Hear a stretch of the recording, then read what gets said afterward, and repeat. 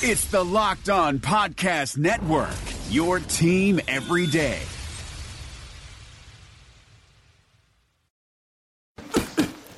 That's for my crazy day, my packed commute, all those unread emails in my inbox. But I'm getting stronger, faster, and pushing myself further every day. I don't care if I'm not like everyone else. This punching bag is the best way to end my day. Whew. Fearless is knowing yoga isn't your style. That's the power of the Blue Cross and Blue Shield Federal Employee Program. Learn more about our healthy benefits at fepblue.org/getmore. You are Locked On Rams, your daily podcast on the Los Angeles Rams. Part of the Locked On Podcast Network. Your team every day. Hey, Travis Rogers here. Another edition of Locked On Rams. Hope your Wednesday is getting going in a good way, getting closer to the beginning of Week 5. The time it's going fast, and I got to tell you, the Rams at 3-1 are nothing but a incredibly pleasant surprise with an opportunity to really kind of put themselves in a position to be taken seriously as a playoff team if they can get some work done against Buffalo on Sunday at the Coliseum. I want to talk about a couple of different things. I want to talk about Todd Gurley and why he has struggled to get going the way that he has so far early this season. We'll talk about that. I want to talk about a couple of the decisions that Jeff Fisher has made and really kind of talk about his decision-making writ large so far in the first quarter of the season. Then I've got some scalding hot baseball takes that I need to get out of myself that we'll do at the back end of the show. So those are all coming up over the next couple of minutes. Let me remind you right here that whatever your team is, maybe you want to turn one of your buddies on to one of the Locked On podcasts. Maybe they're a Patriots fan or a Steelers fan or a Seahawks fan or a Bears, a Packers, a Vikings fan, whatever it might be. Make sure that you let them know about the Locked On Podcast Network. We got all 30 NFL teams covered, 32 NFL teams covered, and of course the 30 NBA teams as well, plus a Locked On NFL podcast with Matt Williamson and a Locked On Fantasy Football with Vinny Iyer. Got your Lakers covered as well. Did my first Lakers pre-half and post last night. You can go check out the guys in the Locked On Lakers podcast with Anthony and Harrison. So go look at that as well. By the way, just quickly, Brandon Ingram needs to put on some weight. My God. My God. Get that squared away there, B. Anyway, all right. Let's get going here on the things that I want to talk about today, and we'll start with Todd Gurley. Todd Gurley is not having a great season. Todd Gurley still has not had a 100-yard game, and Todd Gurley in the last game that they had against the Cardinals averaged less than 2 yards per carry. Todd Gurley was sold to Los Angelinos as the best running back in the NFL, not named Adrian Peterson coming into the season. That's simply not happening. He has not been able to get going. He has not been able to do anything statistically significant so far this season. He's gotten a couple of touchdowns. I thought that he made an incredibly important run late in the fourth quarter against the Cardinals on Sunday. It was actually a short pass that he caught and picked up a very tough first down that kept that drive alive that ultimately led to Case Keenum hitting Brian Quick with that second touchdown. Turned out to be the winning touchdown. So he's certainly contributing, and it'll be interesting to see what happens with him moving forward, with Benny Cunningham potentially being on the rack for a while, and whether or not Todd Gurley is going to stay on the field for all three downs. But let's be honest, even if he's out there and catching some passes on third down and picking up some blitz coverages and doing some other things that Benny Cunningham is able to do, Todd Gurley is there to make big plays. Todd Gurley is there to carry a workload for this team, and quite frankly, he's there to take a load off of Case Keenum, take some pressure off of Case Keenum, and allow them to run the ball.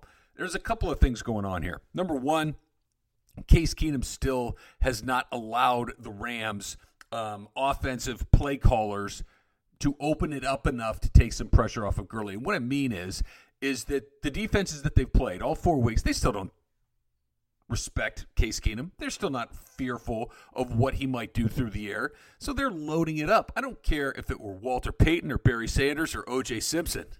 Isn't it funny to hear O.J. Simpson's name mentioned in a football context? It's always kind of weird, isn't it? Like Jim Brown, Walter Payton, Barry Sanders, O.J. said, whoa, what about O.J. Simpson? No, just football stuff. O.J. before O.J. was O.J. O.J. was O.J., man. O.J., the juice. The juice was loose, man, right? The juice. And now when you hear the juice, you're like, oh, yeah, the juice. But anyway, all right, let's take him out of it. Let's say Barry Sanders and Walter Payton and Emmitt Smith and Adrian Peterson. We'll leave the juice out of it. Eric Dickerson, how about that? We'll mention him. He's supposed to be one of those guys. He's supposed to be one of the guys that can do it. And you could have any of those guys, and if they're running into 8-man fronts, if they're running into 9 guys in the box, nothing's going to happen. And the reason that nothing's going to happen is because I don't care how good you are, there's nowhere to go. The entire front line, the line of scrimmage is just filled with people. There's literally no room to go. And until Case Keenum is able to do some damage through the air, and we've made some progress over the last 2 weeks, but again, last week they had 2 touchdowns. It's not like they're scoring 40 points a game. They're still going to make Gurley be the one that beats them, or I should say make Keenum be the one that beats them. They're not going to let Gurley do it.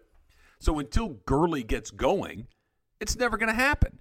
And here's that's number one. Number two is this.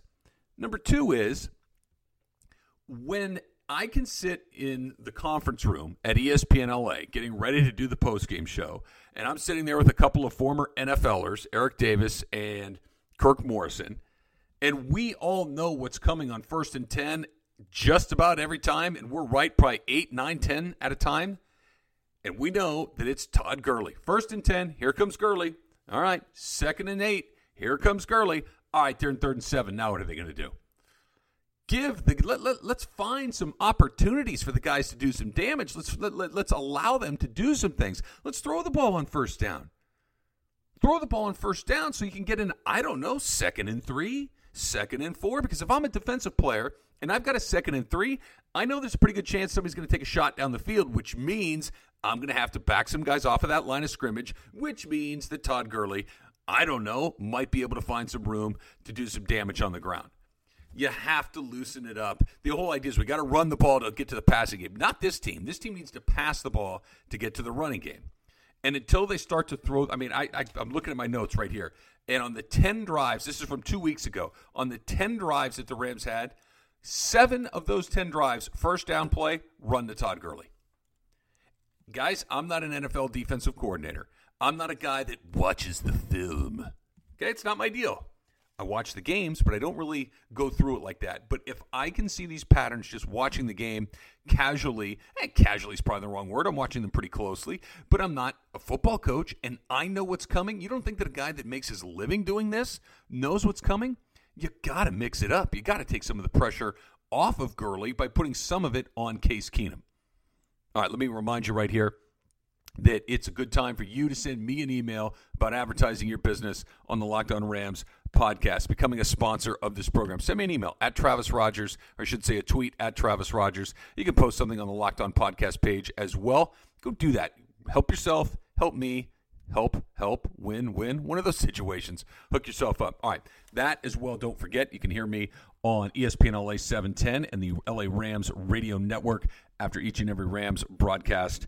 And that's why I got the Locked On Rams podcast, because I am so deeply embedded in the fabric that is the LA Rams. I'm really the only guy capable of doing such brilliant work, frankly. All right, so that's topic number one. Topic number two that I want to get into is some of the decisions that Jeff Fisher has made, and we'll just use the last game against Arizona as kind of the jumping off point. Let's start with this. Let's start with the challenges that Jeff Fisher has made. And I'm not saying that it's easy.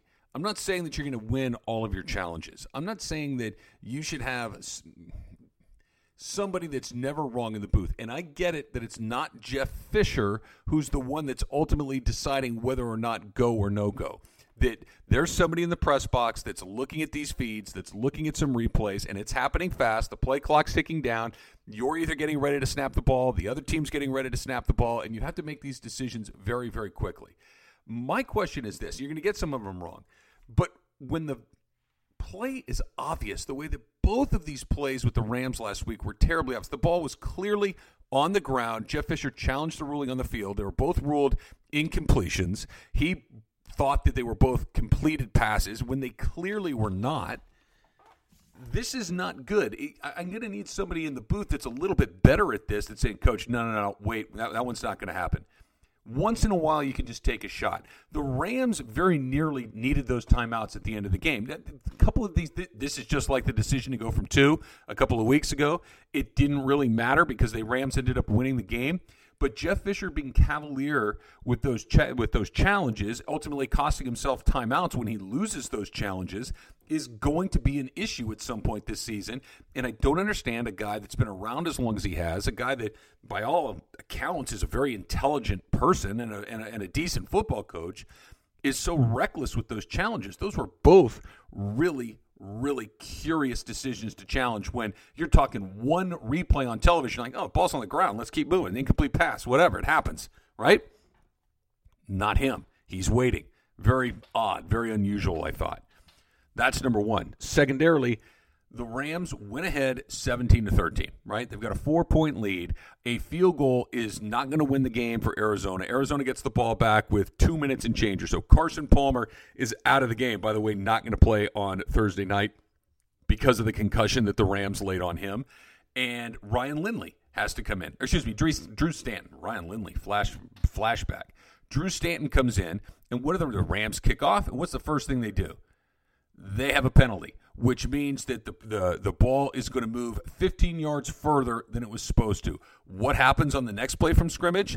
They have a hit to the head on Drew Stanton. Eugene Sims clearly hits him in the head. It wasn't vicious. It wasn't dirty. It was one of those, I'm going to take a little shot, and the second he did it, he did the classic, I have my hands in the air, I couldn't have done something, which is basically confessing to the referee that you just did something that you know was stupid and you know you're going to get flagged. These are back-to-back personal fouls. These are back-to-back penalties that took the Cardinals from deep in their own end to basically midfield, which allowed the Arizona Cardinals to take a couple of shots at the end zone. I mean, instead of making them move the ball down the field, use some timeouts, burn some clock, and maybe never even get into position to throw a Hail Mary pass, you basically moved them to midfield and gave them a shot right into the end zone without having to do anything. But with penalties, and again, that's a Jeff Fisher thing, because if he's not disciplining these guys, if he's not letting these guys know that this is not going to be acceptable behavior for his football team, this is another thing that's going to cost them games. And I get it. His teams are heavily penalized. His teams are physical. They knocked Carson Palmer out of the game. This is what they do. I understand, okay? But there comes a time when you got a couple of minutes to go and field position is everything. Don't take a shot like that.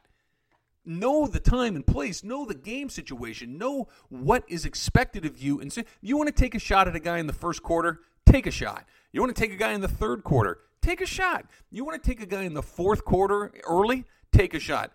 Don't take your shot with under 2 minutes to go, the clock running down. You've got a 4-point lead. The only way you lose if they can get close enough to throw it into the end zone. That's a really stupid time to take a shot, and that's what they did. His decision-making and the insistence on excellence seems lacking, and I'd like to see that cleaned up moving forward. All right, last thought on the Rams before we talk about a little baseball. I'm going to make a prediction right now. I'm going to make a prediction that we see Jared Goff this weekend, not because Case Keenum isn't going to play well. I mean, he might not, but that's not what's going to cause him to come out of the game. It's because they're playing Buffalo. It's because they're playing Buffalo, which is coached by Rex Ryan, and Rex Ryan's teams send everybody all the time. They hit the quarterback a lot. They put those guys under an incredible amount of pressure, and the Rams' offensive line is mediocre at best. You look at a guy like Greg Robinson, and I'm telling you, he's going to let a guy get past him. He's going to miss a guy. He's going to miss an assignment. Case Keenum's going to get whacked, and we're going to see Jared Goff for the first time this season. And I don't know if that's a good thing. Like we talked about yesterday, the way that this entire thing has shaken out for them over the course of the first 4 weeks has actually been very, very positive. But I think we're going to see Jared Goff. Just a hunch, just knowing that Rex likes to send what he likes to send, I think that there's a very good chance. And maybe it's just for a series or two. Maybe it's just for a play or two. But I would not be surprised if we see number 16 on the field again. All right, very quickly, a Major League Baseball thought or two. The Toronto Blue Jays advance to the American League Divisional Series. They'll go back up against the Texas Rangers. They're old friends who take turns punching each other in the face at second base. Should be a great series. Looking forward to that. Here's why here's how you know you've made a massive mistake. When everyone on Twitter is full of morons and idiots, myself among them. It's full of people that fancy themselves geniuses and like to second guess after the fact. Okay, fine.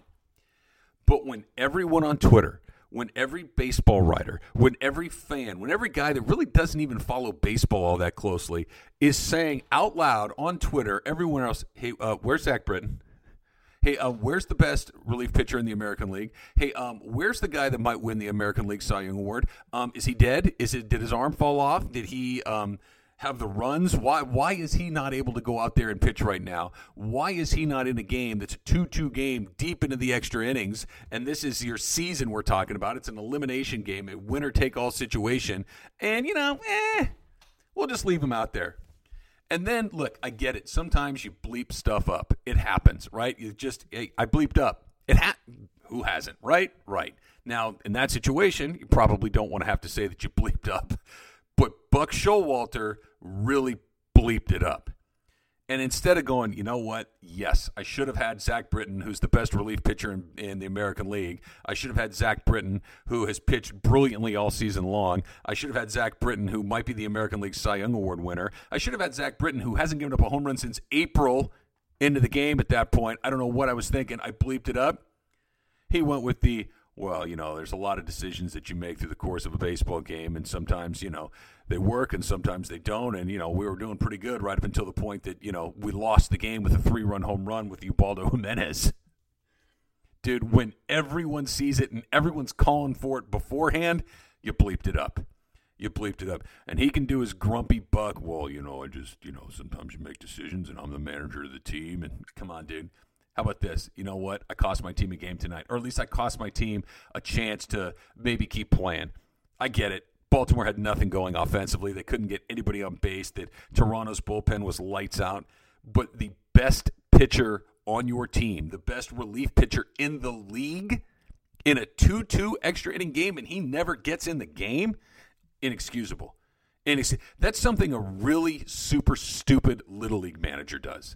That's something that I've heard really stupid Little League managers say, like, well, I'm saving my best pitcher for the end. Yeah, well, you're behind by 6 runs in the second inning. You might want to put him in and see if you can crawl back into it because the game's going to end otherwise. Oh, no, I have a plan. Oh, you have a plan. So Buck Showalter must have been consulting local Little League managers on how to use his pitching staff. A disaster for Buck. Can't wait for Madison Bumgarner and Noah Syndergaard tonight. That's going to be fun. We should do some Locked On Baseball podcast. How about just Locked On anything that's fun and interesting and stupid and goofy and irreverent and everything else? We need one of those. Send me an email at Travis Rogers, a tweet at Travis Rogers, if that might be something you want to do. All right, that's going to do it for you. We'll see you tomorrow on Locked On Rams.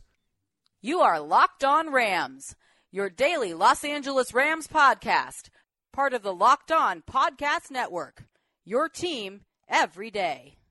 Is democracy in danger or decline? Condoleezza Rice, William Galston, and Carlos Gutierrez and others take on this question in the fall edition of The Catalyst, a journal of ideas from the Bush Institute. Surveys show Americans place less trust in institutions like the media and business. Others contend America has faced far more challenging periods and emerged strong. Leading policymakers, Bush Institute experts, and respected journalists take on this debate. Read about it at bushcenter.org/catalyst.